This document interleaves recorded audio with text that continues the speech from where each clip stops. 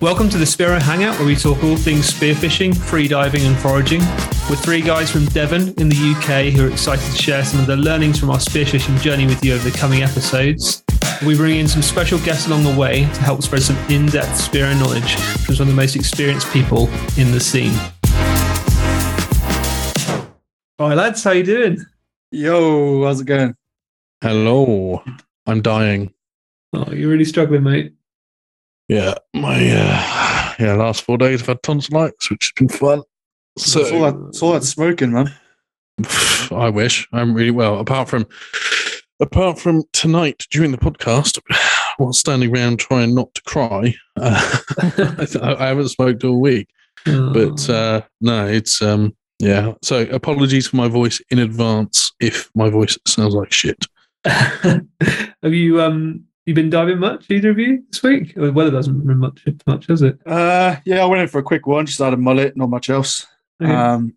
Yeah, so not much else. I'm going tomorrow with our mate Lawrence. Going to go get some scallops. Oh, right. Nice. Where's my invite? I thought you were coming. Mine. No invites for us. I don't know what happened to our little, the wolf pack or whatever we've got going on here. Rich is a professional spearfisher now, so he doesn't want to come on our Skye trip. He don't get invited to things. There's something going on here. Deletes all my notes. Yeah. Mate, I don't know what's going on. Anyway, sorry about that. There's obviously a miscommunication. Yeah. Check my diary. Yeah, no, we had a bit of a boat dive the other day as well, didn't we? We took out Davo's boat and my boat. Yeah, that was really nice. Nice to go in your boat for the first time. I really enjoyed it. That was cool, man. It would have been good to go out a bit longer, but it was good. Yeah, it was just a different boat as well, didn't you? You didn't want to come on the same boat. There is a pattern happening here. Yeah, I'm just trying to not put all my mojo onto you guys because you're doing so well. Did a podcast episode by himself as well? Do you even want us here? Oh, mate, don't turn that around on me. That was you, boys. Yes, we're just going to change the podcast name to Richard's Talking. Richard's Interviews. We went on David Ski with him, actually. That was really cool. How did you get on? Boats. Yeah, nice boats, man. I didn't shoot any fish. I was just looking for 2 brown crabs, so I still need the comp. But What boat do you prefer?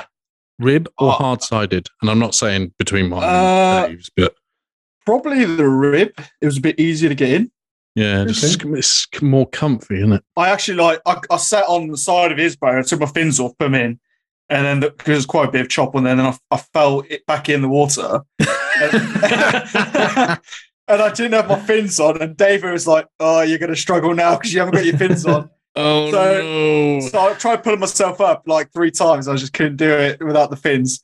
And in the end, I had to get Dave, which is like 67-year-old man, to help me in the boat. Oh my God.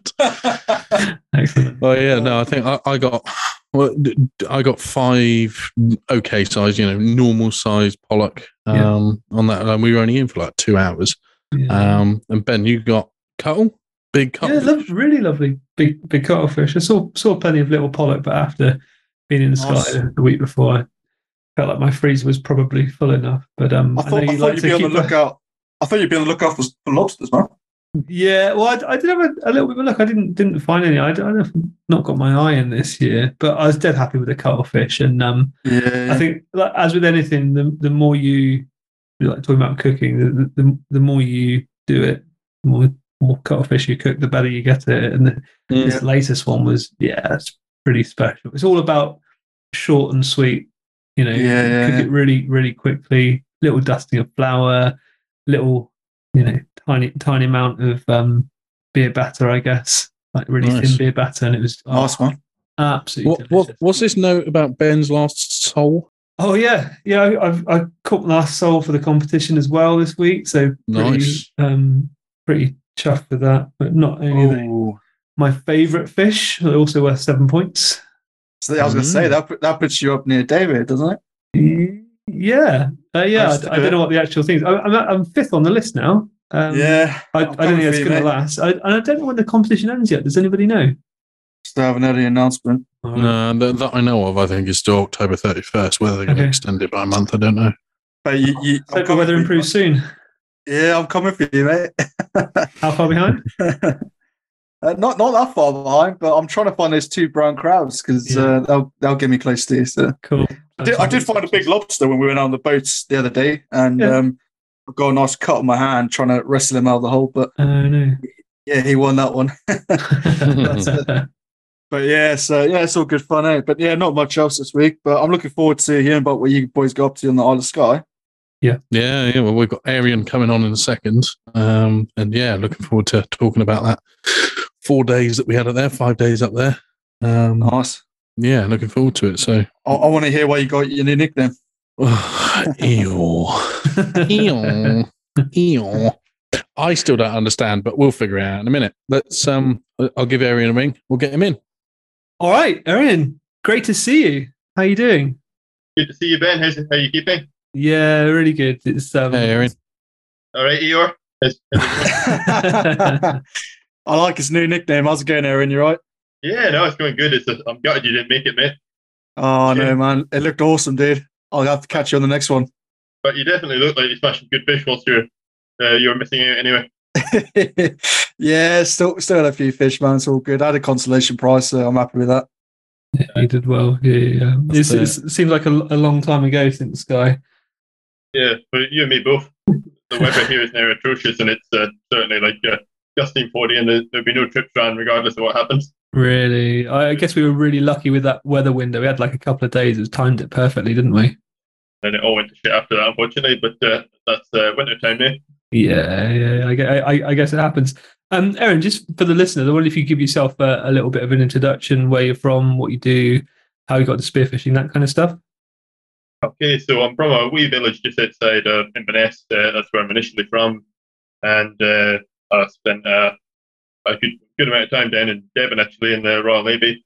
So I was in the Royal Navy for 4.5 years, and then after I left that, joined the police force and worked in Port William, and now with the job I've ended up in Skye, in the northwest of Skye, and there's plenty of good spearfishing here, so yeah, I'm making the most of it.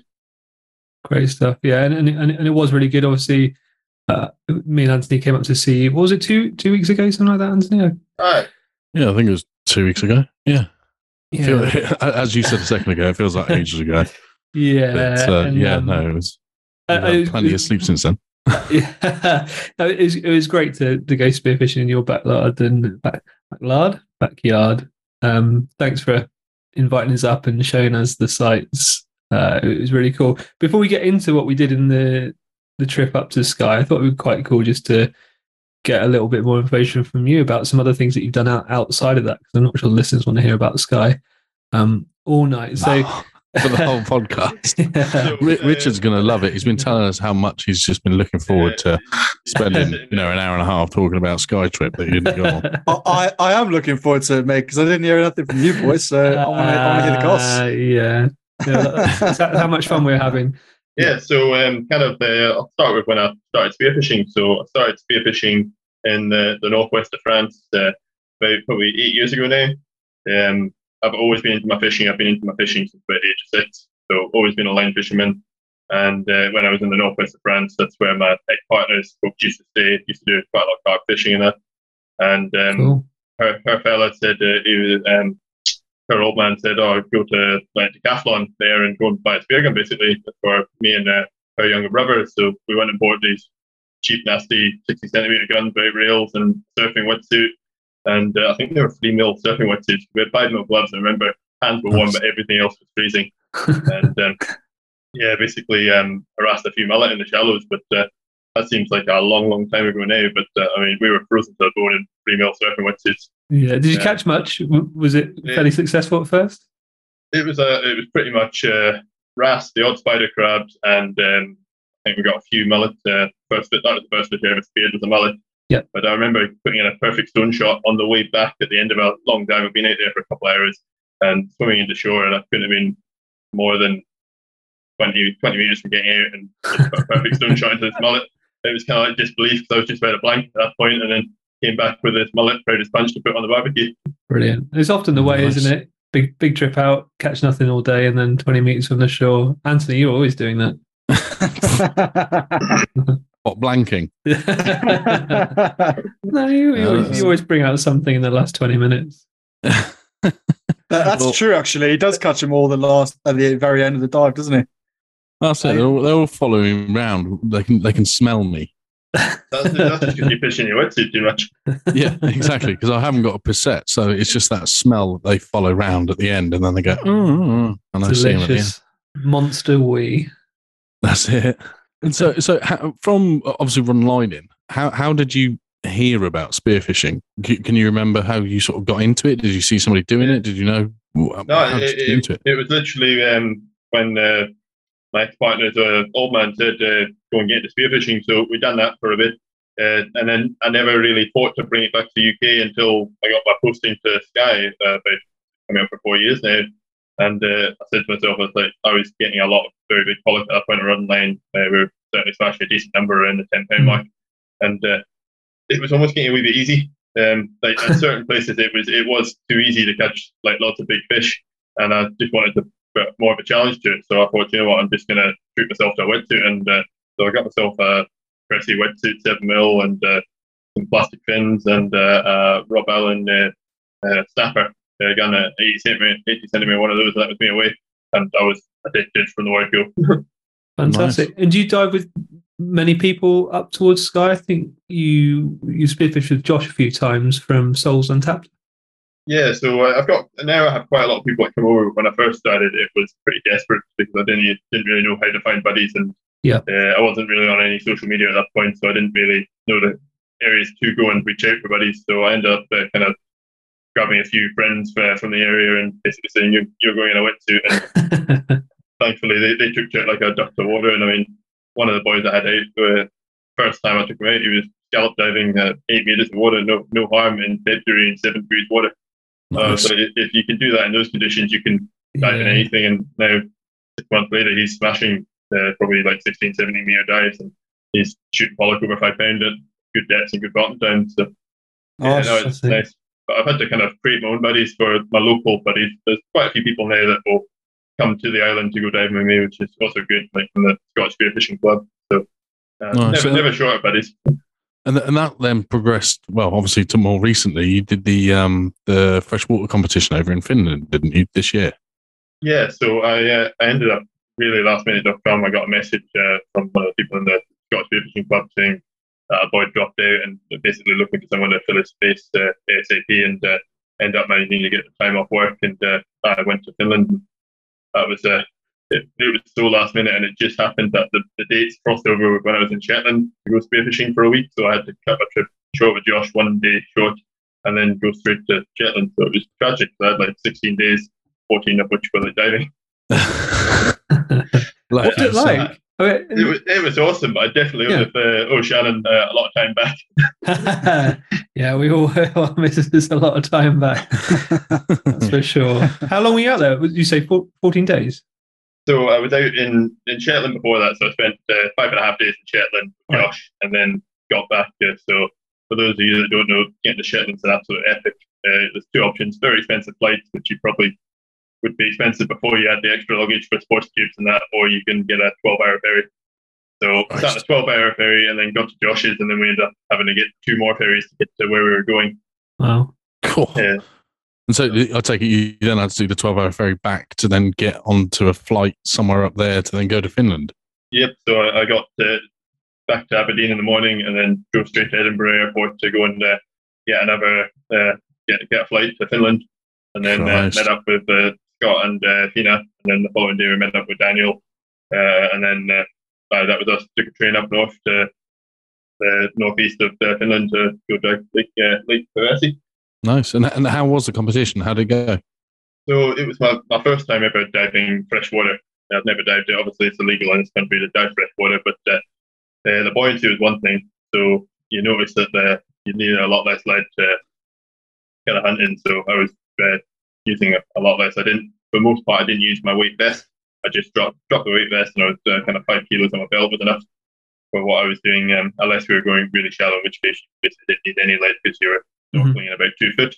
But the water temperature too, it was I'm used to wearing a 7.5 mil top and 7 mil bottoms, and I basically wear that all year round now. I go to, but there it was 5 mil bottoms and 5.5 mil top. So what was the water temp there? The water temperature was flicking between 20 to 21, but the water temperature. Water temperature. Christ, in Finland, that's amazing. I would have thought it was the complete opposite. I'd have thought it'd have been like 4 or something really cold. 4 is an interesting number that you mentioned, because those lakes freeze over in the wintertime. You can literally drive cars on those lakes. Yeah, and that's for about 3 months of the year. And you'll all be aware of thermoclines. Have you dived for any harsh ones before, Anthony? No. So the water went from about around 10 to 12 meters. It went from being 20 degrees, 21 degrees to being 4 degrees. Yeah. In the space of 1 foot.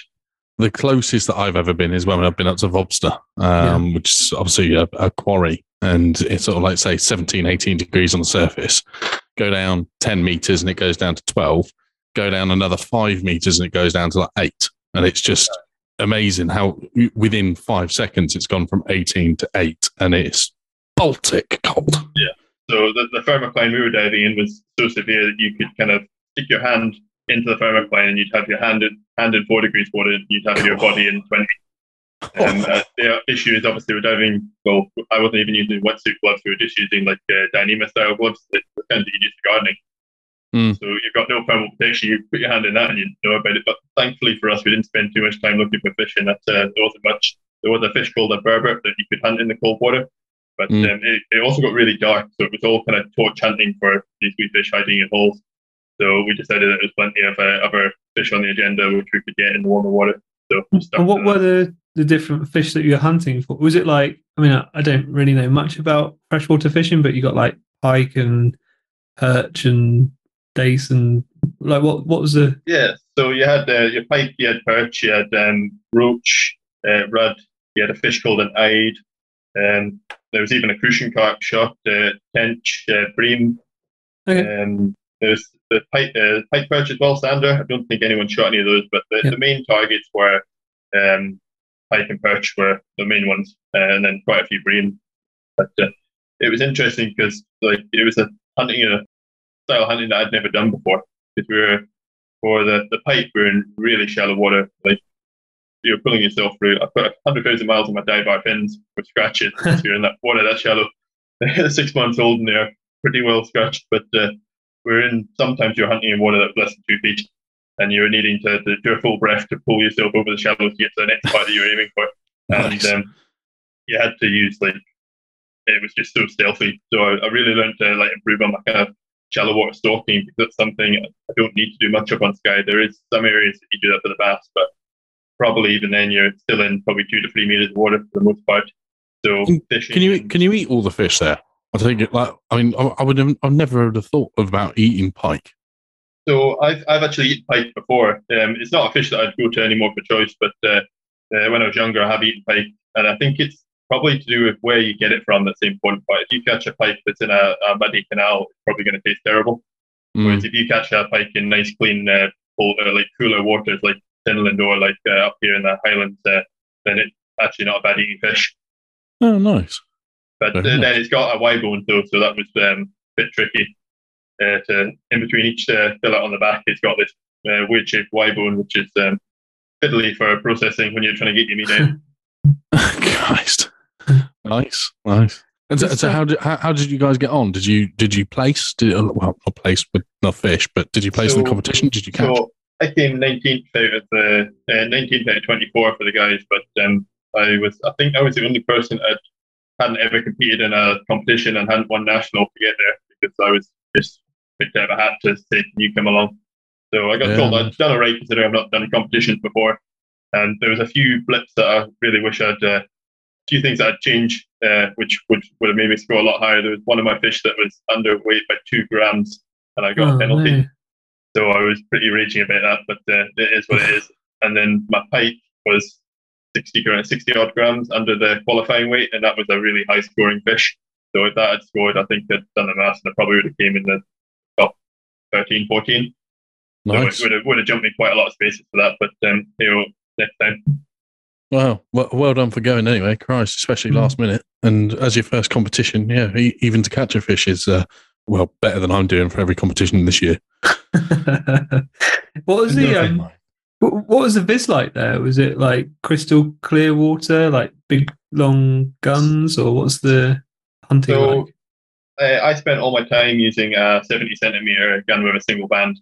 That was just my thing. So I had my inverted roller setup. It was initially a 90, and then I put it down to 70. So I was enjoying that more. And then for the competition, I changed the muzzle over to a Paphos open muzzle and put a single band on it just to make it quick because it didn't need to be anything more than that. So I was using a 70 centimeter gun, and I shot all of my fish with that. I took my 82 centimeter roller with me, but didn't really have a purpose. Plus, the roller muzzle actually ended up catching a lot because some of the reeds we were in were so tight you couldn't turn around a 50 centimeter gun. You had to hope the fish were in front of you. It was like properly dense in your face, and sometimes the further into the reeds you got, the better the fishing was. So although the viz was good, the style of hunting lent itself to a smaller gun that you can move quite quickly through the water, I guess. So there was kind of two styles. We were either doing the stalking in the shallows, which was predominantly for the pike, and I shot a decent sized rod in the shallows. And then we'd done some scouting where we were basically spending hours on end going back and forth, zigzagging across these marks, trying to find rocks. And that was where a lot of perch were holding out. And some of these rocks would have been no bigger than the size of a normal car, but they would hold perch, but you could be 5 meters off them and you'd miss them and the perch wouldn't go that far. So it was really important using the sounder to find those fish. And then navionics was absolutely vital to what we were doing. We had to mark up all the rocks, and sometimes there'd be perch at the rock and you come back and the perch you scouted had disappeared. But I'd go down onto the rocks, and the trick was not to go off the edge of the rock, but don't disturb the silt in that, because the visibility would go really, really poor in parts because all the sediment would just go up and it wouldn't settle properly. So that was an interesting thing for myself, and it was really large bottom times as well in order to shoot the larger perch, because the perch would normally come in quite quickly, and then it tended to be that the bigger ones would come in later at the end of the shoals. And we ended up at some point your average breath hold was well over a minute 40, even a minute 50 for some of the fish. That was interesting for me, because for what I do normally, I really need to hold my breath more than a minute 20.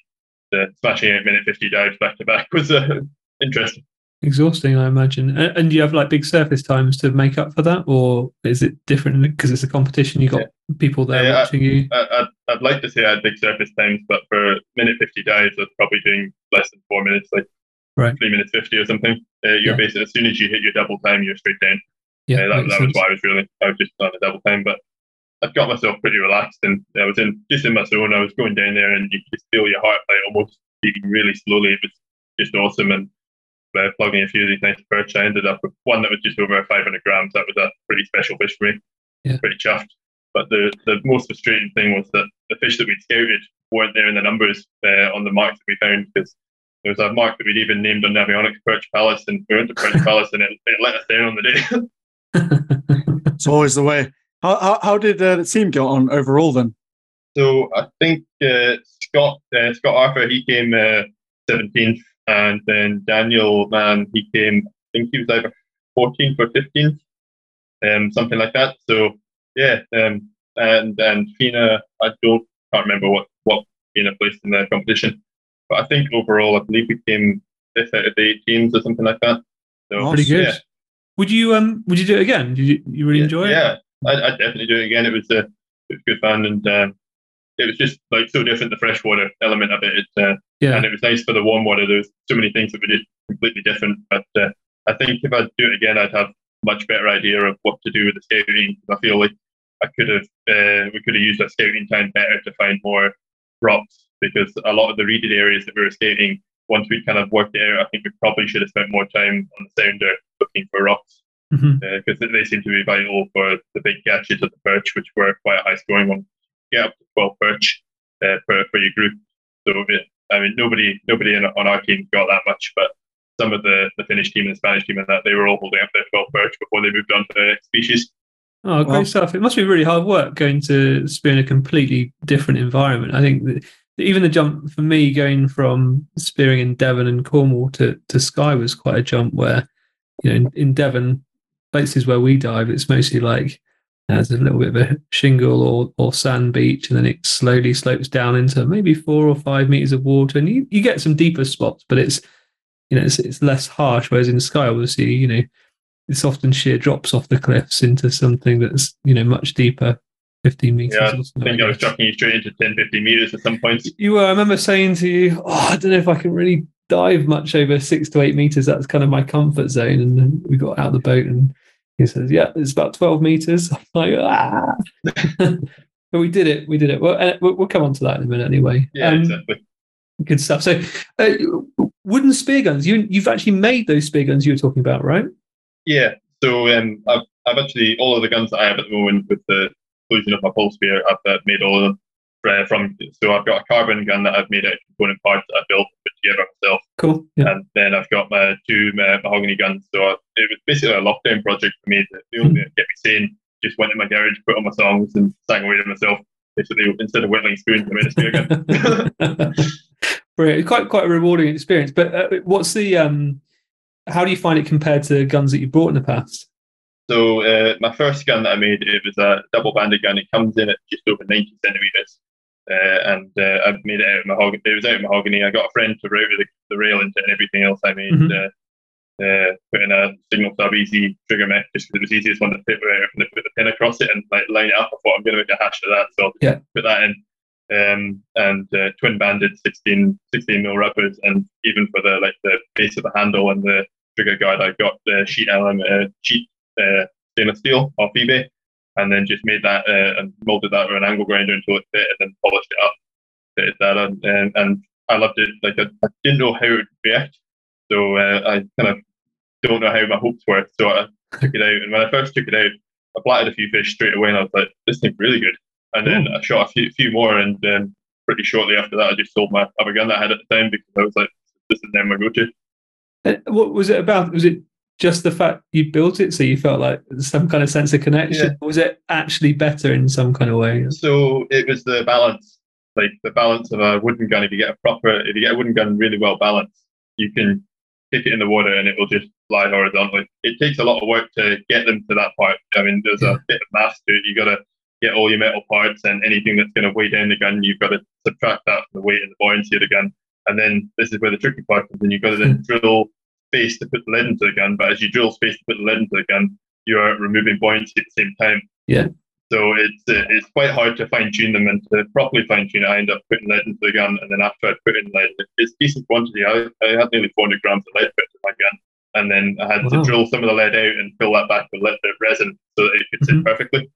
And did you test it in the bath for that like level buoyancy, or just test it in the sea and come back and refine? Or so what I done initially was, because you have to seal the gun before you can test it in the bath, because otherwise water would ingress into the wood and then you'd be sealed. Of course, so you can't really do that. Yeah, you can't do that. So yeah, I built the gun, epoxied it in full, and then weighed all of the component parts of the gun that was adding on, like the spear, the reel, trigger mechanism, anything that had any weight to it. Weigh all those, and then after I've weighed all those, I then got fishing leads on a piece of mono and hung those over the spear gun the entire way along the spear gun. And sorry, my spaniel's trying to chew a hole in the floor. Stop it! I was wondering what that noise was. So yeah, after I'd worked out the weight, and then took the gun out, dried it all off, drilled the underneath of the gun, and then poured in the amount of lead that I needed to kind of balance it, subtracting a little bit of lead because obviously I was removing some wood, and then epoxied over the top of that to seal the lead in, and then that's that. A lot of people, like, well, for me anyway, I mean, I've done a bit of woodworking in the past, but a lot of people are probably a bit scared of like trying to build their own wooden gun because they don't really know what sort of tools and stuff they would require. I mean, what's the bare minimum that, like tool-wise, that you would need to build a gun? A very basic gun. A very basic gun. I largely had my gun finished with a chisel and a hammer and some clamps for the most part. What I would say is it's definitely a good idea to get the rail routed in. I've seen on some videos people will carefully draw lines and chisel it in, but at least with a router, you know that is the important part. It needs to shoot straight. If shooting around corners, and it's a waste of time. So I'd definitely say get the rail routed. But for the rest of it, you could probably do the most part with a chisel and a sanding block.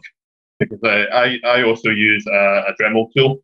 Yeah. So it's, and I just had wee sanding attachments and like the barrel drum and that, so you can work it around. That's what I made the base and the trigger guard with. I put an angle grinding piece onto a Dremel, just the wee ones, and then just carefully carve it out, and then the metalwork files, and you're away. It is a time-consuming thing, and you've got to enjoy kind of the process. I wouldn't say to someone build a wooden gun if you don't enjoy like the kind of crafty side that goes into it. It is a lot of work. How many hours? Yeah. Could you quantify?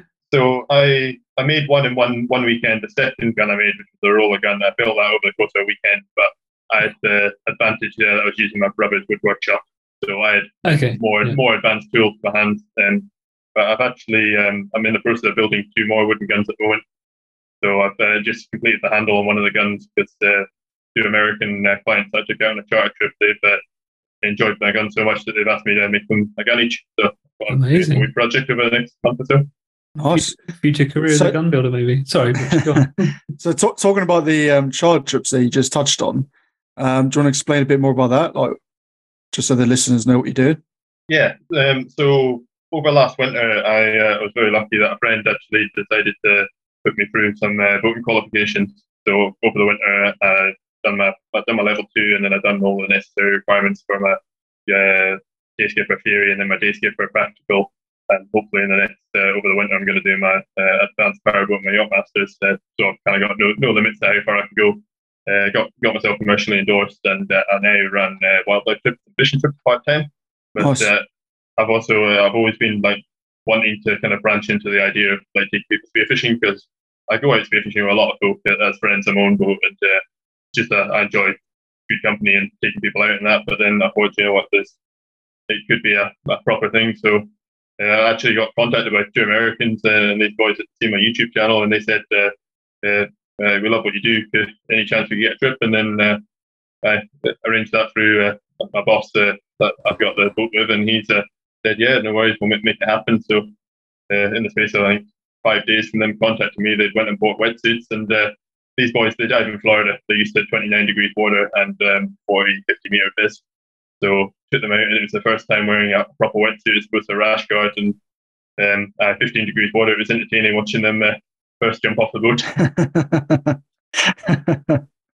But yeah, nice.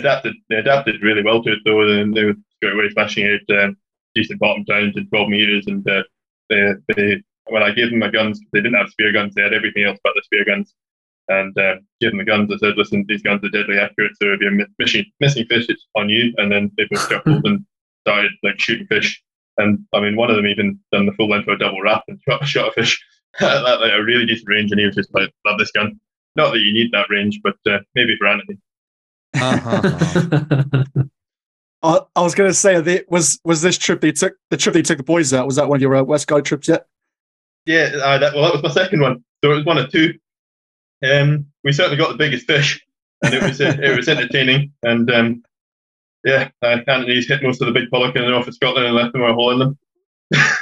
Well, I was leaving my mark on all the fish for you. Weren't you just? You managed to give Ben some gills as well, by the looks of it. Yeah, I mean, I don't know. I think Ben was a wee bit conservative when he said that he was like a max of 12 meters. So we put the float down briefly and threw him out to some deeper water and said, let's go down. I'll follow you down and pick you back up. And he smashed a 16-meter dive, no issues. I think he was. Nice. Pretty pleased with it, and I enjoyed it more than I thought I would. When I got into spearfishing, I always thought.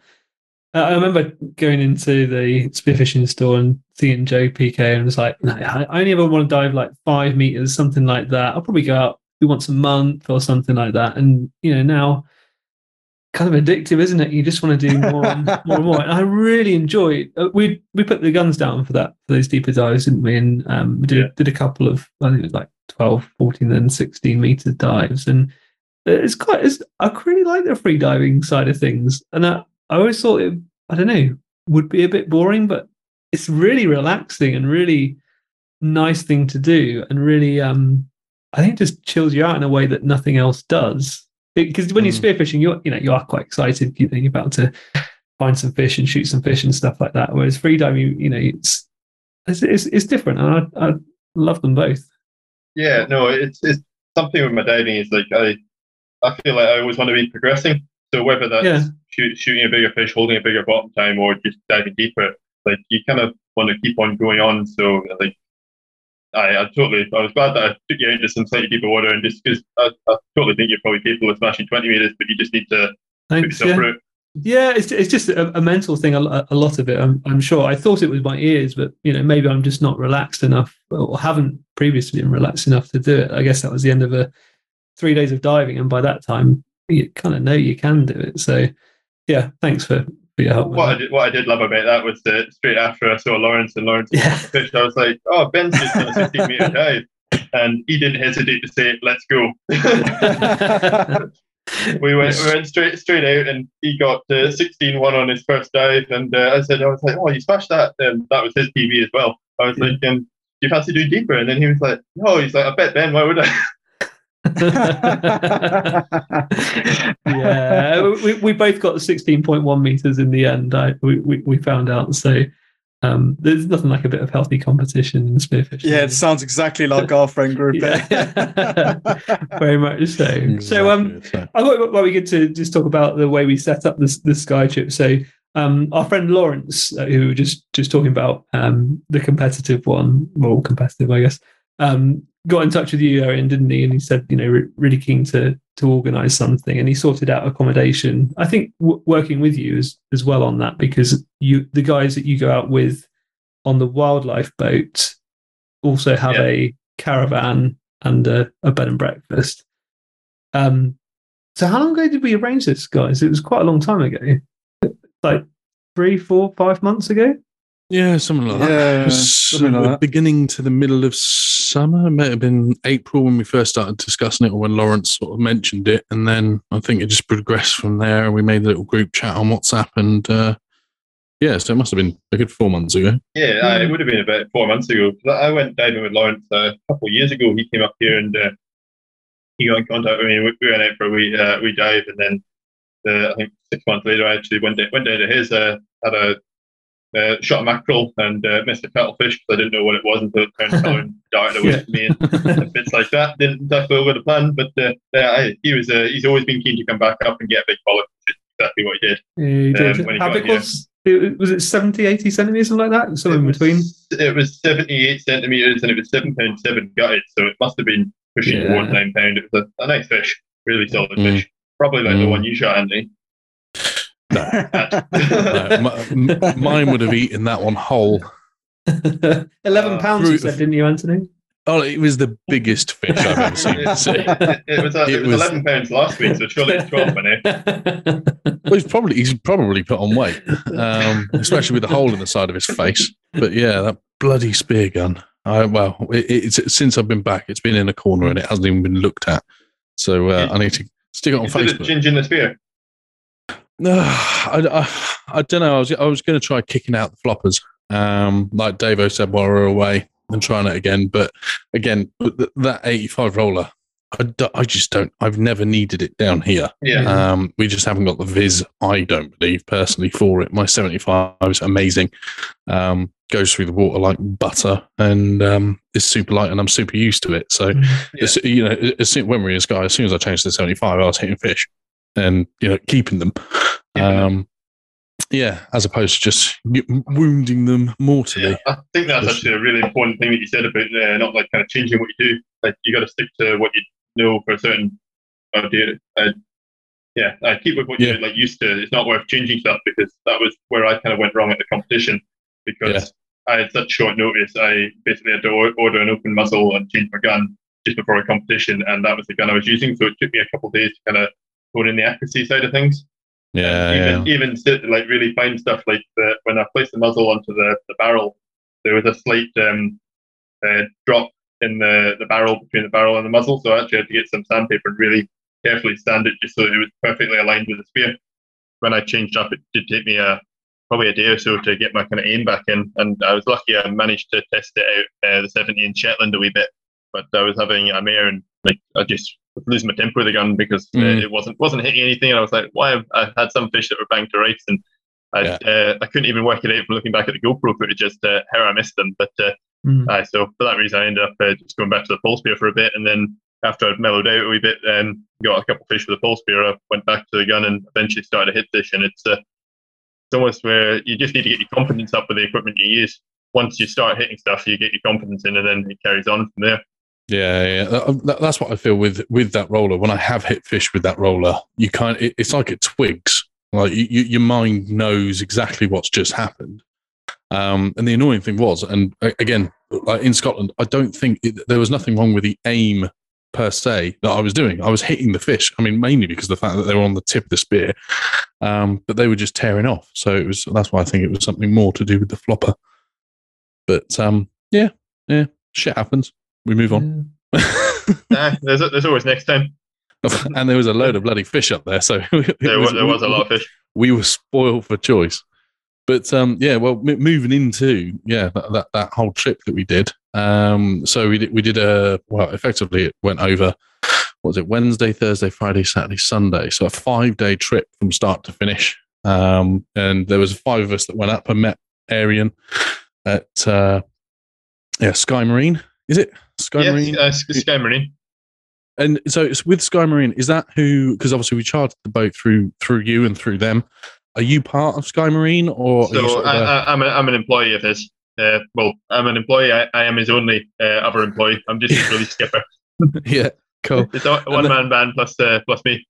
And the accommodation was, I believe, his partner. So his other half had sorted out the accommodation, and I think for yourselves, it's probably pretty convenient having everything on your doorstep. At the end of the day, you don't really want to be driving to accommodation and stinking that out with fish when you've got somewhere on the doorstep. Absolutely brilliant, and great breakfast as well. So yeah, absolutely. Of which I only had 2 out of the 3, but never mind. We'll get to that bit. But, so it was quite a long distance there, wasn't it? It was basically a whole day's 12-hour, 13 hours worth of travelling. We did it in 2 different cars, didn't we, Anthony? Time did you leave? Like 3 o'clock, something like that, and slept for a couple of hours in the car before getting up there. I think we were really keen to get there as soon as possible. Me and Lawrence had a half a night in a hotel before leaving pretty early to get up and get in the water. And we managed to extend. We were originally going to do 2 days diving, but we managed to do 3 days diving in the end, which was pretty nice, wasn't it? Yeah. So we left. I've luckily got a sort of like an 8-seater bus type thing that I bought sort of damn near specifically for the trip. And there was me, Davo, and Tom in this car, in my car, and then Ben and Lawrence went up in theirs. And we left at 3, just gone 3. I think it was 3:10. Drove all the way through, stopped off for fuel, but it was 628 miles and 13 and a half hours. And that was driving pretty much non-stop. We stopped off about half an hour away from Skye Marine while we were on the Isle of Skye, just to have a couple of hours sleep, at which point Dave, bless him, was already a bottle of red down and very, very tired. So was absolutely shattered. I fell asleep on the back bench of the car. And there's me and Tom trying to sleep. I mean, I'm 6'6", and Tom's not a small bloke either. And trying to sleep on the front seats of those cars was hilarious. And then, woke up to a perfect sunrise, drove the rest because we were going to get in at the point that we stopped, but it just looked too bloody cold and we were too tired. So, bless. Yeah, we're pussies, as you said in the chat. I just were. When I woke up and checked my phone, and I quickly established that Davo had quite a lot of red wine. It was just highly entertaining, just playing all those voice messages. He'd left what was about 4 or 5 highly entertaining voice messages in the chat. Yeah. Well, and then it was a case of at the time where we stopped, where we were going to get in, as I was saying, we didn't have any wetsuit lube, and so we were like, oh well, we need some warm water. And Aareon's response was, "Stop being pussies, use the sea." And it was like, no, we're fair weather divers. We don't do any of that cold water shit. Anthony, cold's not a real thing; it's a state of mind. This is true. Pain is just in the brain. Exactly. But I try to keep it out, unlike I am at the moment. But and then we drove up. Yeah, we drove up, got to the accommodation about 8:30, something along those lines. Of which I think Ben and Lawrence joined Aareon for a walk, where they're all held in hands and, touching mushrooms and stuff. Went for a wee mushroom pick, a wee forage. That's it. Went to go and get all the hallucinogenics. And then we went out, tried scallop diving. Well, we took the guns, but we tried scallop diving on a couple of spots that we'd been told were good that weren't. Aareon. You're in the wrong spot. Oh, I told you. The upper side. Because once I put you on them, I put you on them. Yeah, this is true. So we did the first few hours, we were tired and very cold. And then after, David was still drunk. David was still drunk, absolutely. And then about 1 o'clock, you guys came back. You guys went off in your rib for a boat dive. Me, Dave. No, I think it was just me and Dave because there was only room for 4 of you guys. Me and Dave went for some scallop diving on the spot that we should have gone to begin with. And got, what did we get? Six each. Yeah. Yeah. So we got and they were good size though, weren't they? Massive. I mean, you said the night that we came back and I was showing you them, he was like that. You said that you got your biggest size that you'd measured was 175 mil, and we managed to find 2 that were the same, and they were just huge. The meat in them was the size of your fist. Yeah, they were. I've never seen scallops like that. When you came back with them, I was like, wow, that's amazing. And it wasn't just the shells themselves, it was also the meat inside them was extra big. It was like almost disproportionate to the shells. I didn't even know with scallops that you can age them by the rings of their shell growth. Yeah. And I was having a look at the bigger ones that I've got here, and they were 7 and 8 years old. So they are some pretty old scallops. But the scallop diving versus like what we're used to down here, they are very, very few and far between. Yeah. But then again, one dive you'll find 5 or 6, and then you've got your fill. But that's the thing. It was hard work. You have to work hard for them too. Like you can have 4 or 5 dives with nothing, and then you pick up 5 or 6 in one go, and that's you sorted.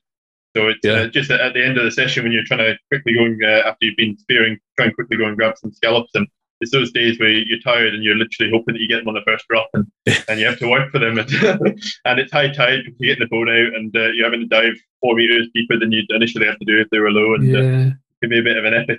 They're deeper up there as well. Oh, I thought they were anyway. They're deeper up there than they are down in Devon. Yeah, definitely. I mean, normally a couple of the scallop spots that I've got locally are up to 12 meters, like maximum 12, if that, 13. More like 6 to 8, right? Yeah. But they're considerably smaller.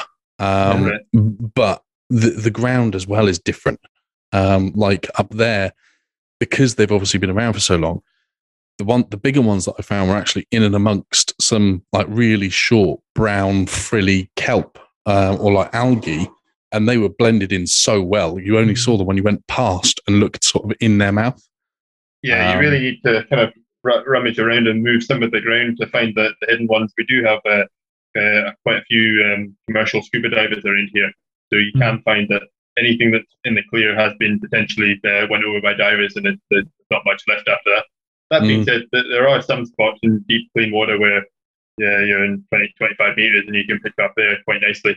But at the same time, that can be pretty physical when you're doing repeated dives into that depth. Well, I think at the end of Thursday, we had you guys caught. What did you guys catch on the boat, Ben? Well, there was pollock and collie. I caught my first collie on that first day's diving, which I was pretty excited about. But there wasn't quite as many fish as the next day. I don't think they were quite as big.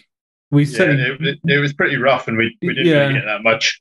It was pretty heavy going. My favourite spot that I took you to, we were taking a pounding. Unfortunately, I quite enjoyed it. It was probably the roughest seas that I've dived in, but in those kind of situations, I guess you behave a little bit differently. And we were doing proper buddy diving, which I quite enjoy, where one down, one up, and watching each other carefully. I think that's a nice way to dive when you're diving, especially when you're diving somewhere where it's a bit rougher and a little bit new and a little bit deeper than you're used to. I really enjoyed it. It's a really good ground there.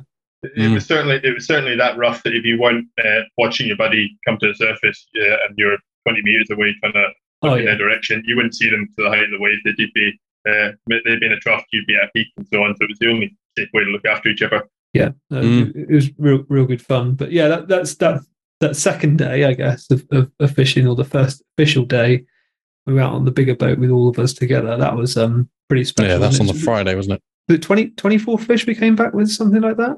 Yeah, I think it was 24 or 27, something like that. But it was like 10 coalies and 14 or 17 big pollock. And I think all the pollock pretty much weighed, well, they were £3 plus up to, 8.5, £9. You told me all your pollock weighed 14 pounds. He's full of shit, what can I say? That's why it sinks so fast, man. Yeah, the ones I shot weighed 14 pounds, but they just didn't stay on the spear. I thought it was 11 just now. No, they grow. Yeah. So on the first day, because of the way the winds were going, the winds were blowing fairly strong from the west, so we went round and then round to get some shelter from a westerly, so on an east-facing cliff face, and started off, well, I'm going to call it Spot X.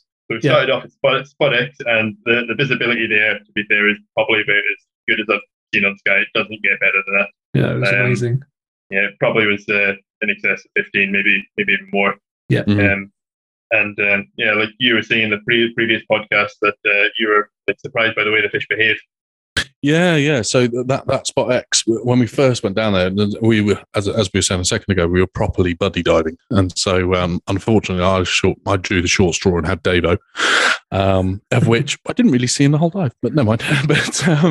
But we were proper buddy diving, and after about must have been about half an hour, 40 minutes in the water, we'd seen plenty of small pollock, but nothing sizable. And we were diving down where it was pretty much probably the same as the whole of Skye, where it is sheer rock face, straight down to about 5 meters, and then it went right down to the sand at about 15-ish, 12, 15. And we used to here, sitting in the kelp, looking at the sand, making a bit of movement, and the pollock will come in from the sand. And after half an hour, 40 minutes data, and he goes, there's just no fish here. But on that dive that I'd just come up, I looked up the kelp as I was coming up from that dive and saw a couple of big pollock. And I was like, no, Dave, I think they are. I think we're looking the wrong way. Anyway, as soon as he said that, I did another dive and came back up with a £5 pollock. And it was like, Dave, look the other way. They're all up in the kelp. And with that, Lawrence was catching. I think Tom had one come off. And I think we pretty much all caught on that spot. Yeah, so I was buddy up with Lawrence, following Lawrence around, and once we'd moved into the shallows kind of to a certain degree, we were probably only in 8 meters of water. You could see them from the surface just cruising in and out of the gullies, and it was just a matter of like kind of getting Lawrence's attention, pointing, take the dive and take the shot. It was a nice spot for that, and there is other spots on Skye that I've actually managed to shoot pollock over £5 from the surface during the same day. And that was as soon as I got out of the boat, I started to load the gun and just seen a fish cruising through a gully. It comes out, and one of them had done a slight duck dive. That was just a level myself, but the other one was properly from the surface. And sometimes it does, like, you don't always need to dive really deep to get good sized pollock. I do I quite enjoy hunting at around kind of 12 meters, and I like that kind of depth. But you can properly shoot in the shallows here as well.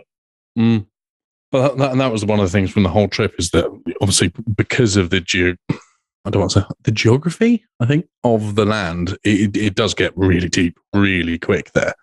But it was just, how pretty much the whole weekend was diving quite deep the whole time. And then we went on to the second spot, which is where we really did see some big fish, which we'll call Spot Y. Spot Y, so Spot Y was straight off some cliffs, and it immediately goes into kind of 10 meters of water minimum. And it wasn't long before everyone was shouting, "This is the spot." We'd forgotten about the boat, and it was just like, throw the fish on everything, just get the fish, they're all here. But Ben, didn't you catch your biggest there as well? Was that that spot? I can't remember, to be honest. I had three decent ones that I was really chuffed with. They're probably like, twice the size of the ones I've been catching at home. I've never really had big pollock at home. I think part of that is because I'm diving in 2 to 3 meters, but I think, it was, I was just chuffed to bits with any fish that I caught up there was much bigger than anything I've caught back home. There was a couple of interesting things that day, though, beyond fish. I did see an octopus. Quite cool. I've not seen an octopus underwater before. It escaped my spear. I was going to say, why didn't you shoot it? Well, I didn't want to shoot it because it was on a rock, and my band was, fully loaded, so I didn't want to blunt the spear. So I went to go and stab it, and it anyway didn't get it.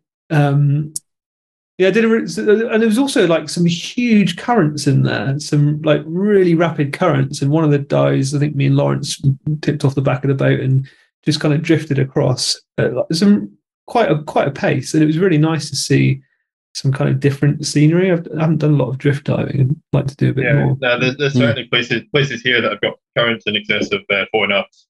Yeah.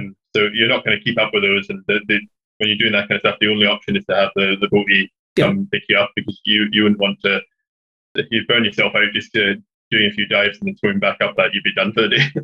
Oh yeah, I don't think you could have swum against it even if I wanted to, but you could still dive down a little bit and get yourself into the right place. Unfortunately, I missed the nice big pollock I saw down there, but it was. I've certainly found that the currents are generally what the collie like. The big collie like sitting on not in the current, but on the edge of just underneath. Yeah. Just underneath on the big headlands, and that's where the big collie sits. So you want to be close to the current, but not quite in it, except when you're working too hard. The other thing that I saw was the massive lion manes, the jellyfish that were up there. Were huge. Yes. Sort of when we were on the way out there in the boat, and I saw a couple of jellyfish from the surface, and I didn't quite appreciate until I got in the water how big they were. But luckily, all of their little stingy tentacles had obviously worn off. But yeah, I still want to take in a face full of that on the way back. The lion's manes are definitely they tend to die off around September time, but in kind of July, August time, they can be huge, and the tentacles can be over 5 meters long, and they can be so fine and wispy that you can hardly see them. I've unfortunately had the pleasure of being stung quite on 2 occasions, and obviously with the nature of what we wear, it's always on the face that you can shoot. Yeah. So I had one right at the start of a boat diving session for the day. It was my very first spot I dropped in, and I had 4 dives, and I surfaced. And as I surfaced, I don't tend to look up when I'm surfacing. I just tend to kind of look straight at what I'm doing, or I'm looking down, looking for the next fish. So I went and surfaced. I basically surfaced in the side of this lion's manes and the tentacles, and it wrapped right around my lower lip. And I knew it hurt as soon as I done it. I was like, this is really, really painful.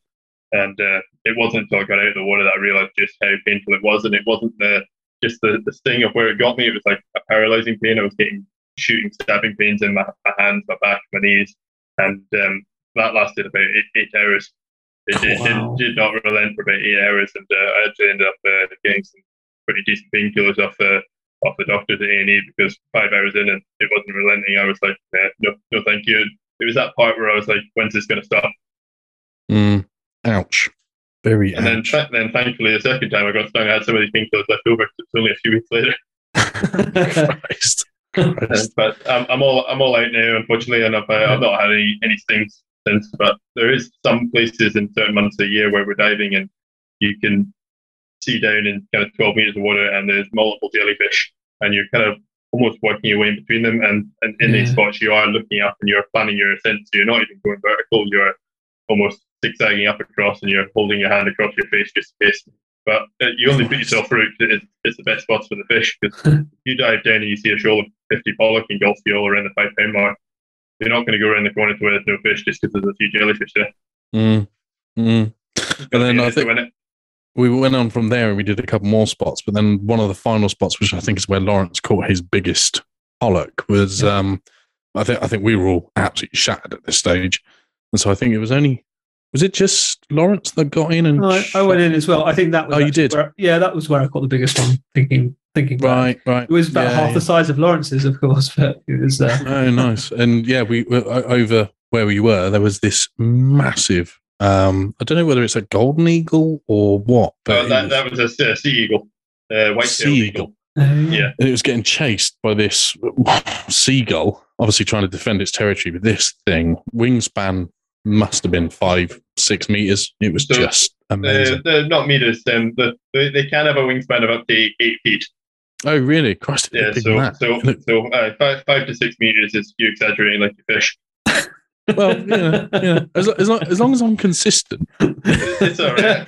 We always know to half the size of anything. My concern is he keeps telling us his dick's the size of a squirrel's dick, and he exaggerates a lot. So I'm kind of a bit worried, really. Well, you know what you need to do to get to the truth. You need to call it. There's two ways. You can firstly just find it yourself, or you can just divide it by 3. Well, actually, for the listeners, a squirrel's penis is 60% the size of its body, and I'm 6'6". So yeah, we'll leave it at that. Divide by 300%. That's it. Yeah, and then divide it by 3. Yeah, exactly. Well, I'm glad I'm making this entertaining for Richard as well. Giving a thing. Well, then we went back and we had gorgeous dinner. Oh, that was the one I cooked. Yeah, no, that was Friday night. I did batter pollock. That we did. I don't think we did fish skin until Saturday. No, you done the fish skin the first night. I came over and enjoyed that too. Yeah. Well, we did the fish skin, pollock, chips, a load of the scallops, and yeah, just had a really, really good night. And then had a really decent night's sleep. And then straight into Saturday, which because the wind had changed and was opposite, we went the opposite direction. Right, but before then, we blessed you with your nickname, Eeyore. Yeah, of which I still don't understand. Go on, explain it. Because so what was happening? Somebody told a joke, and then Anthony made a donkey Eeyore noise. No, and I know it was Anthony because he got so defensive about the fact, and I get like for a living. So when somebody's trying that hard to say that it wasn't them, then it clearly is. Fine. And then Richard's now figured out the real reason why the name's Eeyore, I think. He's also a good pack donkey as well. Yeah.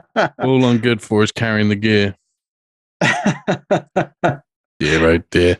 No, you're good for having a laugh as well, mate. Don't put yourself down. That's what we're here for. That's it. And then Saturday, yeah, we went out the opposite direction. Of which on the way there we saw dolphins swimming with the boat. We saw a load of what were the other things that aren't dolphins? Porpoise. Yeah, I still need to Google what they look like. They're like a small dolphin, essentially. But they're really shy, not like the dolphins, because the dolphins were playing with us for ages. Porpoises behave. They're very timid. They don't behave in the same manner that the dolphins do. I was actually lucky enough to get a dive in with the dolphins back in March. I just jumped up the side of the boat while they were cruising alongside, and they actually came up pretty close to me. It was awesome. Cool. Nice one. They are big old fish. Are they fish? No, they're mammals, aren't they? They're not fish. Not fish. Not fish. They're mammals. But then, and then halfway through the day, we went to an abandoned island. Was it? Is it abandoned, or is it still owned by people? Not inhabited. Yeah, not inhabited. But there's a house there. Yeah, not inhabited. And it's got a really, really cool, like, natural harbour outside the front of it, which we went in low tide. So it was fun watching Aareon trying to manoeuvre the boat in, what was it, half a metre of water? I've never taken it in that low, so much so that the easiest option was to lift the outboard and hop over the side and just throw the boat in. Walk it in that way. I know I can slow it down before I hear a crunch, because Trevor wouldn't thank me for putting a decent scrape in his 21-foot power. Yeah, exactly. And then, we had a gorgeous lunch there. Tom had a shit in the sea. Yeah, he did. And we found out he's got a tramp stamp as well. Yeah, a tramp stamp. He did the Cornish sea tail, did he? Well, no, it wasn't even that. He just got fully naked. Well, he was wearing long johns. Yeah. Like farmer dungarees, so he had no option but to get everything in. Nice. And Dave was helping him, bless him. And then and then after that, we got back in and went to the strange part about that was Tom kept on saying today that he didn't need a hand, and Dave was like, no, I insist. Dave heard about the tramp stamp and just wanted to have a look. And let's get you out of that suit, Tom. Come on. I'm surprised it wasn't Anthony, to be fair. No, I was too busy eating. Sounds about right. Yeah, exactly. But yeah, then after that, we went to another spot with a gorgeous waterfall. And Ben, I think you got some decent footage of that, didn't you? Yeah, just swimming in and out of it. It's just really nice placed and kind of different to everything that we've got back home, I guess, isn't it? And what was interesting about that waterfall, it was so fishy.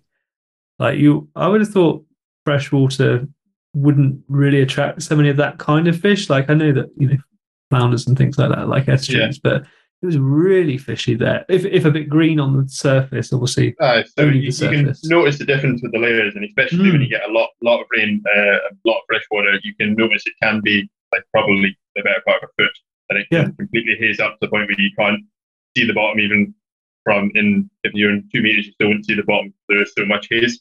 But as soon as you go through there, it's pretty clear. And because that the fresh water is so much separated from the salt, you can still spear some pretty decent fish.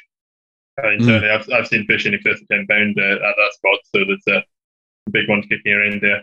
But you're right. You wouldn't think they'd like the fresh water, but the depth of water and seems to work. I often wonder if they're attracted to sound, and I guess you got the sound of that waterfall kind of hammering into the water. I wonder if that may attract some of them. But yeah, it was a really fishy spot, really good. That was where I did the 60-meter dive with you, and so did Lawrence. It was Dave was smashing good fish there as well. Did it? Yeah, I bet. Yeah. No, I think when we went to go and get Davo to go to the last spot, because there was one spot before that actually, wasn't there? There was the scallops. Yeah. With the 3 massive seals that were in the water at the same time. Of which that was the only thing I think about that entire trip that I was any good at was the scallops. But no. And then we went back in. Sorry, I'm meant to stop in here. No, Dan, Anthony, you're doing just fine. We weren't. It's fine. See, as soon as you put down your roller gun, but you're doing fine as soon as you put down the roller gun. Yeah, the silence was fine. I think you speared more fish than I did. To be fair, mate. I love how he went and bought that roller gun for that trip as well. Exactly. It just didn't work. But no, it rings true to stay with the thing that you know. Yeah, definitely. But and that was pretty much the end of the trip, wasn't it? We returned back to the spot that we did on the end of the last day. Yeah. And I took Lawrence and Tom to a slightly different spot, so we weren't bombing the same spots too badly. Yeah. And Lawrence got another nice fish, but it was a pretty decent trip. I was thinking coming back to the gear, like. I think probably an 80 to an 85 centimeter gun is probably your kind of perfect gun. You don't need much more than that. I mean, some people like a 90 or even like Josh, he swears by his 110s, but for the most part, anything over 90 is probably overkill. And if you want the range, you can just double wrap it. Yeah. Yeah. No, it was great. And if anyone's thinking about coming over to Skye, what sort of fish can they expect to catch over there? Lots of pollock and goldfish, and wrasse as well. If you're into your wrasse, there's plenty of wrasse kicking around as well. But predominantly pollock and goldfish. I caught the only wrasse that entire trip. It's because I'm the only fucker that was shooting. Well, I was only asking because obviously the boys were hoping for some cod, but I guess that's probably further up north, is it? Or? I think the cod are more.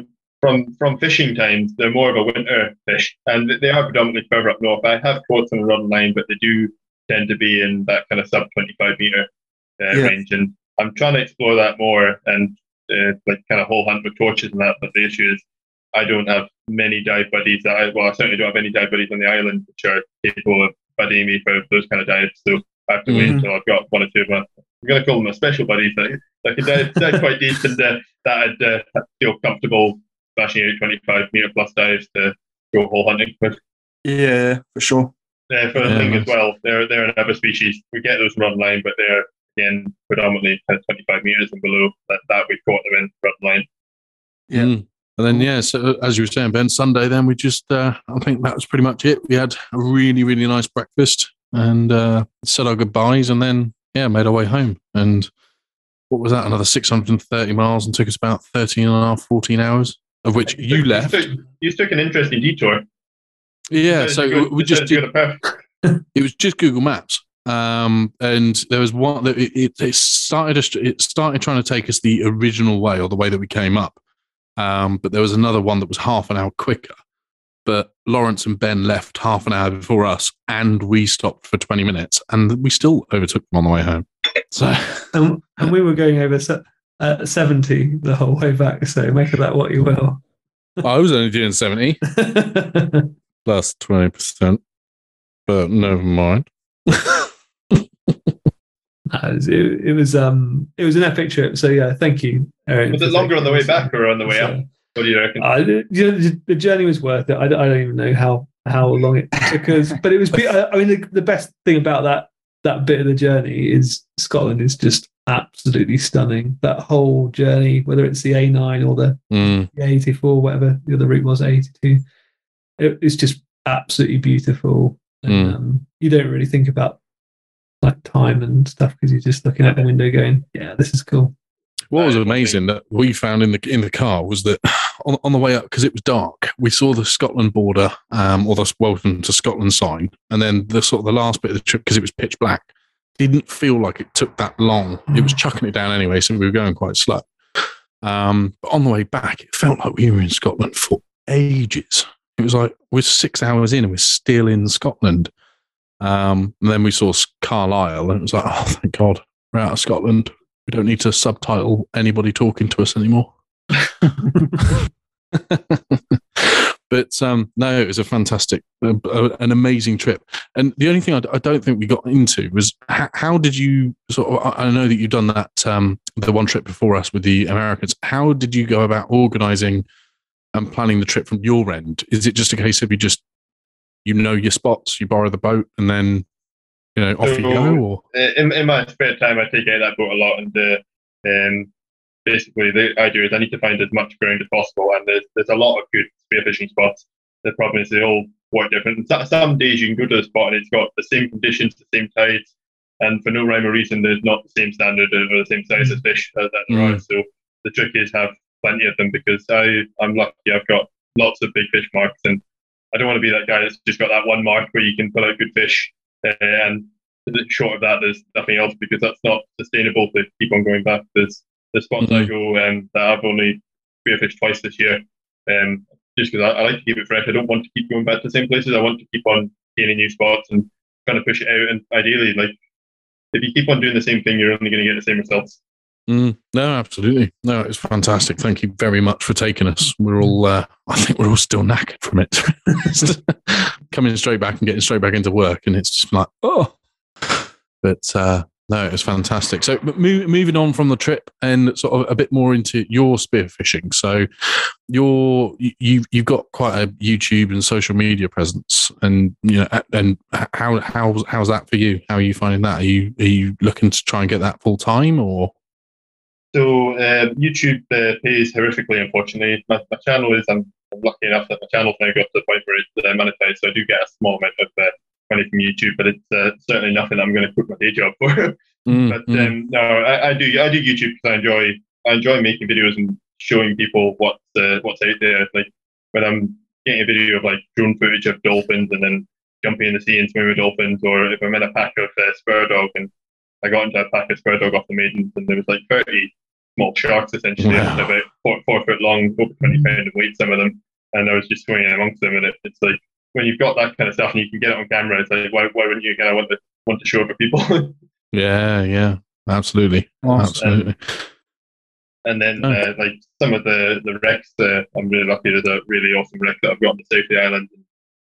It's just one of these places. It's kind of surreal when you look back at the footage and the quality of it when it's in on a decent visibility day. It's a really stunning place to hunt this big fish, and I think it makes some pretty good content. I just got to edit it up and put it in a nice video with some music, and hope people like it. But it doesn't matter to me if people like my content or not. What does annoy me though is, like, I had one video where I got kind of trolled by the Scottish Spearfishing Scottish Conger Association, which promote the catch release of conger eels, and they didn't take very kindly to my conger eel video, but I don't know why they posted it on their site in the first place, because what did they expect a spearfishing conger eel video to be? Yeah.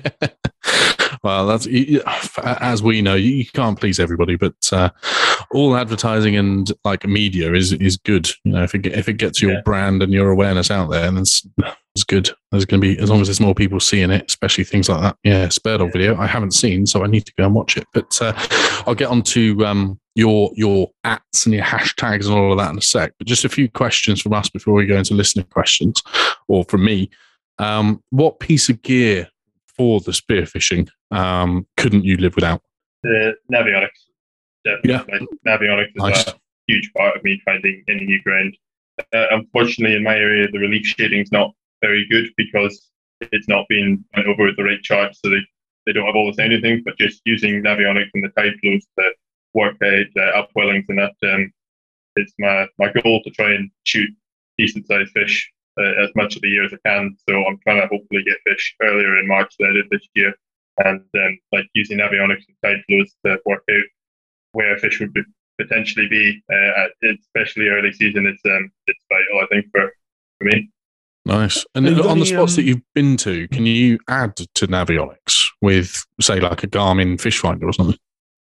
So I've got a Garmin on my my rib, but unfortunately it doesn't translate across. So when I have my boat, I've got my phone with Navionics on the center console of my boat at all times running, so I can mark up more spots and that. And now my Navionics is pretty busy with marks all over Skye.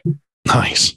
And if someone was going to go looking on Navionics for spots, whether it's Skye or anywhere else, what maybe 3 things would you look for above all else? So you use Navionics in relation with Google Earth, because if the most of Google Earth will penetrate into certain parts of the sea, so you can see if it's sand or kelp, and I'd be looking for like kelp, a decent depth, probably on headlands where there's a decent tide flow at certain points would be the 3 things I'm looking for. Mm-hmm. But normally I'm looking for deep water that's came up from deep water to shallow. Like you're talking like rising from 30 meters up to 15 meters, quite a sharp drop off, so that it's got some they like drop offs and ledges. I certainly find anyway. Nice. Perfect. Rich, you want to ask the next one? Yeah, I was just wondering, you affiliated or sponsored by anyone? So I am sponsored by Spearfishing UK. So cool. I've had the same sponsor as Josh for the same amount of time. Before that last November, I got offered a different sponsorship, and that just decided in the end it wasn't for me. And then I got offered Spearfishing UK, and it's the kind of gear that I was wanting anyway. So I basically got my wish list of my bits that I wanted. Because obviously I built my own guns, so I'm not after spear guns. I'm quite happy building my own guns and like them. So I mean, maybe one day I would like an Orca to be there. They're the one go to on my wish list. An Orca spear gun, because they look pretty insane. And they are nice, yeah. Daniel Mann said they're like the best gun he's ever used. He absolutely loves it. So I'd like to have a shot of an Orca. That'd be good. But maybe I'll get to borrow one at some point to try before I buy. But nice. Then I've got like my polo stuff and my dive bars and that. So I've kind of got all the bits that I wanted to add to my kit. Cool. Nice. Awesome. Cool. And just a final question, before we get into listeners' questions. With spearfishing, obviously you're outside of spearfishing, you're a policeman, and you're now starting these charters, hopefully a little bit more full time. Where do you see yourself in spearfishing in 5 years? Do you want to do this full time? Do you want to keep it as a hobby? Where do you see yourself? So I kind of see myself on the kind of track that one there. I'd like to do a few more charters. It's certainly not something that's viable for like a full-time job here. At the moment, it's been blowing 40 miles an hour for the last few days, and it's just over the winter time. There's no fish around, so it couldn't be a full-time thing. But certainly in the summer months and the height of season, I'd like it to be something that I'm doing maybe 4 days a month or something. Just really nice to take like-minded folk out and show them what I've got to offer here. And most people that come here, they're all smashing the PBs. Skye is a good place for big pollock, and I'm hoping that in time I can try and diversify that into other species and do a wee bit more exploring into. Ideally, trying to find cod would be the next kind of mission for myself. But I'll work hard at that for the winter, and hopefully hard work pay off.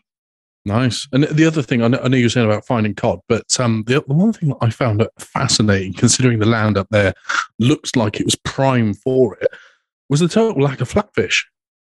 Yeah, so I've actually just been on the Isle of Mull. Last week I was on the Isle of Mull, and I got 3 dives in whilst I was there. and they were all targeting ideally bass, but unfortunately the weather was probably atrocious, so failed to get any bass. But I did found everything that should have been there for the bass. I found the lance, the really big sand eels that are like 2 foot long, small sand eels, and a load of lugworm. And I scoured that sand for ages. I was actually thinking back to everything that Jack said in the previous podcast about the signs of flatfish and all that. So I was like, right, I've got the food, I've got a certain amount of tide, I've got the right depth of water, but it was just devoid of flatfish, and I didn't even see one the size of my hand, like nothing. And I spent hours on that sand on 3 different locations. So I do hear that there's definitely better flatfish on the from my line fishing as well, and growing up on the east coast in the Inverness area. There's definitely better flatfish on the northeast coast and the north coast than there is on the west. I don't know why that is, but if you go onto the north coast, there's parts that you could put a washing line full of dab on if you wanted to shoot, and some of these dabs are over a pound, so they're decent sized dab. But, nice. Very little of I think I came across pretty takeable flatfish on the Isle of Skye, and a handful of smaller ones. Awesome. But that being said, when I was in Mull, I found some queen scallops, which I don't find many of those on Skye, and I found 6 queen scallops also get my kings as well, and they're quite entertaining because they try to swim away from you. I saw your Instagram post. Yeah, they look cool. They look very cool. Well, on to the listeners' questions. Richard, do you want to take the first one? So this one was from Sean Rowan on Instagram, and he wants to know, how do you pronounce your name? Because everyone seems to get it wrong or have a different way of saying it. So it's pronounced Aareon, but sometimes I go by Aaron, but in fairness, I've been called a lot worse before, so I'll take that. So you just seem to go with it. Fair enough, man. Do you want to grab the next one, Ben? Yeah, next one is from Falcon Hajar on Instagram. What's your go-to breathe-up exercise before a dive? So I don't do anything special. It's just tidal breathing. It's normal breathing. Obviously not hyperventilating or anything like that. It's dangerous. So normal breathing, and when you come to your last breath, I tend to. I've got my weight belt on my hip, but I still sometimes it slides over my stomach, so I pull my weight belt out slightly just to pull up my stomach as much as I can, and then hit my dive. That's it. Nice. Cool. And this one is from the Jersey Spearo on Instagram. What noise techniques do you use to bring the fish in? So for the pollock, I use grunting. As soon as I go down, not always, probably 50% of the time. Sometimes it does more harm than good. I normally do 1 or 2 loud grunts and then leave it be. I find that if you use too much grunting, it definitely spooks the fish. So yeah, use it, but use it sparingly.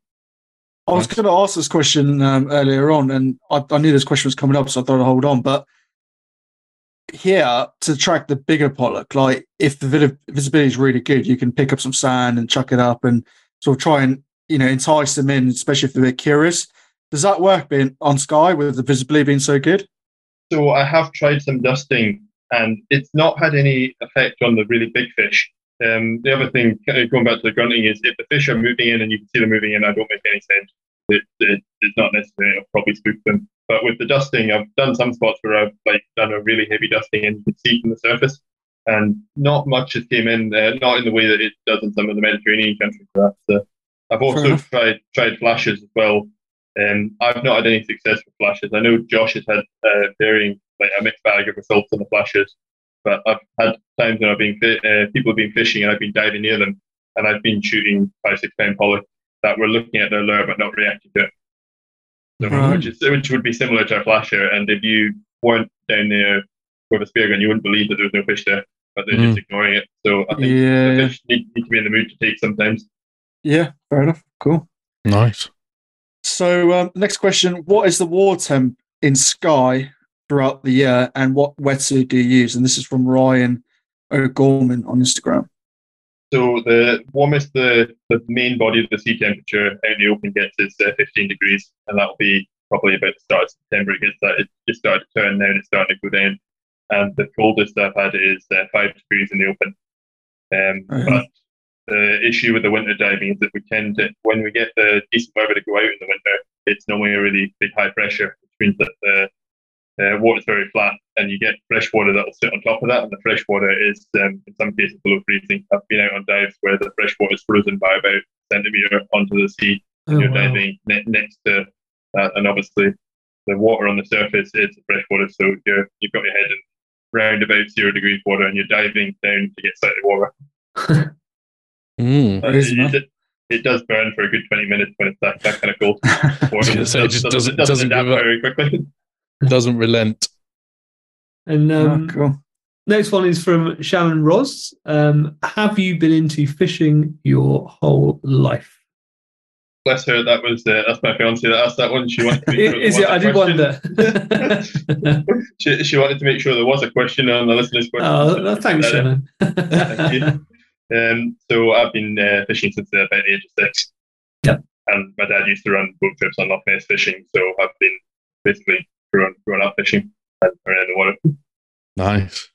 Well, all I can say is thank you very much for the trip. It was worth every single penny of the trip up there, worth the drive, and we'll be highly recommending it to everybody that we speak to. Where can people find you on socials? So I've got my YouTube, Skye Spearfishing. You can drop us a comment on any of those videos, or I've got my Facebook, Aareon Win, or other places, Instagram, Skye Spearfishing. So any of those platforms, you can go ahead, and what I would say is if you're interested, certainly drop us a message, and we can try and sort something out. And if you boys are coming back, I think probably it would be ideal if you could probably come back for a couple more days and we get some shore dives in to break it up and make I'd love an epic of it. Yeah, absolutely. Hopefully get you up in the future as well, Richard. Yeah, man, I'm looking forward to coming up and showing Anthony how to shoot these 14-pound pollock. You made a quick £16, wasn't it? 18. No, I'm sorry, 18. Oh, sorry. You made a quick recovery on your ear there. Yeah. Well, I had to make the decision tonight, so I don't want to let the boys down, and I made that call, and turns out I made the wrong call, but such is life, eh? But there's definitely pollock over 13 pound kicking around here. They're there. I've put a shaft into one or two accidentally, which came off. But hopefully I'll get one to hold. But I just don't take a shot at a big fish now unless I'm certain it's going to stay, because the big ones tear themselves in two to get off. Yeah. I certainly found that. Man. Well, thank you very much for coming on. It's much appreciated. Again, thank you very much for taking us on the trip. And thanks for a fantastic podcast. Yeah, thank you. You're welcome. Hope to see you soon. Cheers for coming on, dude. Cheers, Aareon. We'll speak to you soon. Well, guys, that was great. Again, really lovely to see Aareon after, I guess it's only 2 weeks, but it was a proper good trip, and something I'm certainly going to remember for the rest of my life anyway. Feels like it's been forever. Yeah. It does not feel like that was 2 weeks ago. I feel like I haven't seen Aareon in months. Oh, you missed him already. No, he seems like a really good guy. He seems like he's really super knowledgeable about Skye and everything else, man. It's really cool. Yeah, Gusted, I missed that one. Yeah, well, the only thing with Scotland is, well, there's 6 scallop a day limit. I mean, at that size, to be fair, you don't really need 3. So that's actually the limit. So okay, I see. I'm with you. Yeah. So they haven't got a license like with Devon, with the IFCA in Devon. Obviously, you've got your license, which is 25 a day. But the limit up in Scotland is 6 a day. There's no license, but they've got a bigger landing size as well. Of, if I remember right, it's 135 mil, whereas ours here are 100 mil, something like that. Yeah, and to be fair, we don't get many 135 mil ones down here, do we? That's and when we do, we're like, oh my god, that's huge. Yeah. They're no, it was an amazing trip, and Aareon's a lovely, lovely guy. So what's going on? What's coming up? You're just planning his trip to the Azores, aren't you? Is that right? Oh, the Azores, yeah. Well, have you planned it? No. Without us, of course. No, my wife's listening. He's just going to go and send us a photo from the beach and be like, I did invite you, boys. Sounds like. Without your wife as well? Oh, mate, I'm not denying anything on this. He's got his headphones in. Hayley can't hear, can she? I'm going to message her. I hear that Richard is going to the Azores. Well, I don't know what the crack is, but what I do know is I want to go to the Azores next year and shoot some very nice fish. So Yeah, nice. We'll figure it out, and we'll see whether I invite you lads or not. Nah, go by yourself. Bollocks to you. I'm only playing. You know what you boys are. Yeah, so the Ringstead competition, the last national competition, got cancelled, unfortunately. Yeah, we found out earlier, didn't we? So we had to make a decision on it, and it just doesn't look that good. So yeah, safety before anything else. There. Absolutely. Well, there still should be some nice weather before the end of October, right? So at least we can get a few more. Yeah, well, I mean, like where I went out the day, it was still pretty decent, to be fair. So, like, if you pick the right, if you pick the right spots, you can get some viz. But the thing is, it's just do those spots hold the fish you're looking for? Yeah, that's the problem. Well, with the fact that it's cancelled, that means that the current standings are standing, which means that our previous podcast guest, Dave Stevens, is the 2022 champion, I believe. Yeah, that's right. He's won the champions. Dave. Well done, Dave. Nice one. Yeah. One of the Dorset lads coming through. Honestly, are you gonna suck up to him as well now? Dan, Dave, and Rich, the new podcast team. Oh, don't be like that. Well done, Dave. And I think Fina won for the ladies, for the women's opens. Yeah. So well done, Fina. And no, well done, everybody. I didn't see what team won. It's Vince for you. Vince for you. So yeah, Dave Stevens and the guys again. Cool. Yeah. Amazing. And the Spearo Hangout team came 14 or 16, I think it was. We didn't come last. We did not come last. Nearly. No. I think I came joint last. And out of us three. Did I go? I think in third. What'd you say? Yes, you heard correct. No, you keep breaking up, but I don't know if you do it on purpose or not. He's so doing that on purpose. Putting the plug out. Sorry, boys. My internet connection went when I said your names. No, my internet actually really... Come on. So, yeah, I think what Richard is trying to say is out of us three, Ben came first, Richard came second, and I came last. Never mind. But yeah, no, well done, Ben. Very well done. Yeah, well done. So, you're going to bake me a cake or something? Or yeah, we'll get you a medal, one of those chocolate coins. Oh, yeah. But no, we got next year. I think this as a first year, it's been thoroughly enjoyable. Yeah. Obviously, I'm still not even on my full first year's spearfishing yet, so I think that's the end of October. So yeah, looking forward to that. But the other things that we've got coming up in the next couple of weeks, obviously, Ringstead comp's cancelled. We've got the Vobster with David Mellor coming up the next couple of weeks. So that'll be good. And we got the Dorset Open on the 16th of October. Anyone's from any club is welcome to it as well. And it's going to be a barbecue, some cool prizes, and hopefully the weather plays ball and we can all go diving. But it'll still be going ahead, like the social aspect will still be going ahead anyway, even if the weather doesn't play ball.